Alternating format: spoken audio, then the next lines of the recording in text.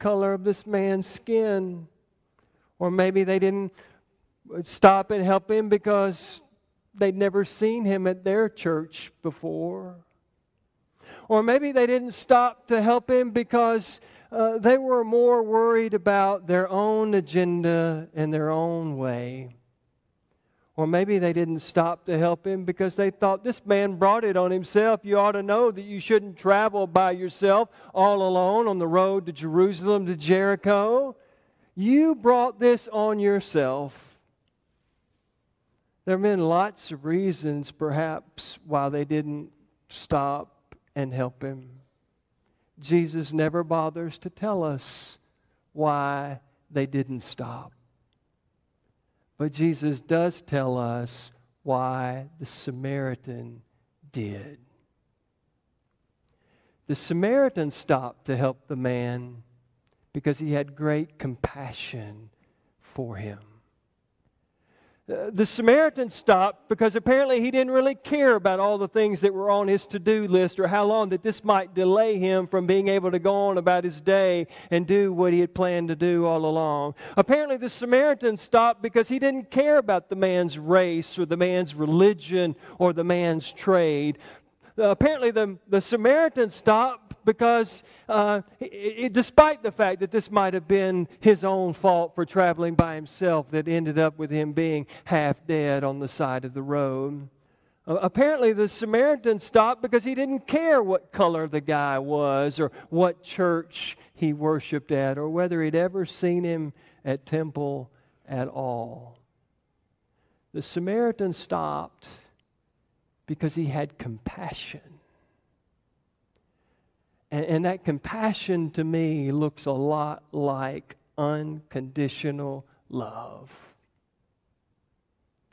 Now don't forget this part, folks, because this is perhaps the most important part of the story. Samaritans don't like Jewish people.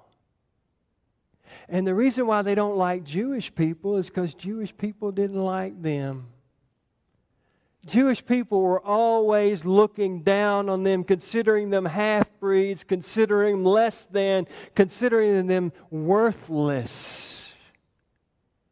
And Samaritans had been on the receiving end of that kind of condemnation and consternation that they had grown to despise Jewish people because of it. And so here you have a new level of meaning to the story.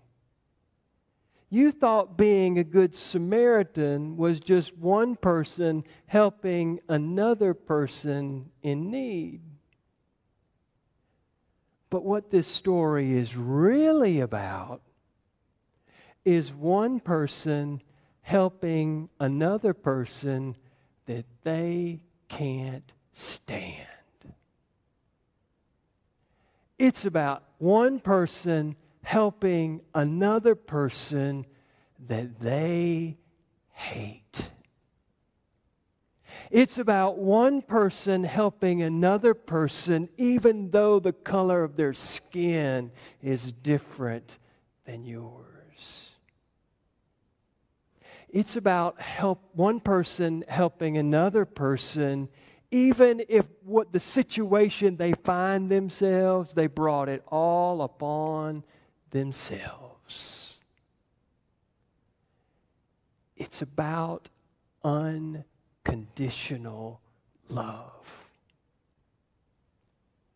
We can't get off the hook by just helping people that we like by doing something good for them. We can't get off the hook by just helping those that we know will help us back. At its core, this story is about helping those that can't offer anything in return, helping those that we don't like, helping those that we hate. When Jesus said, "Go and do likewise," He wasn't just talking about doing something good for somebody we know and love. He was talking especially about the extra mile of loving those that many in the world would say are unlovable.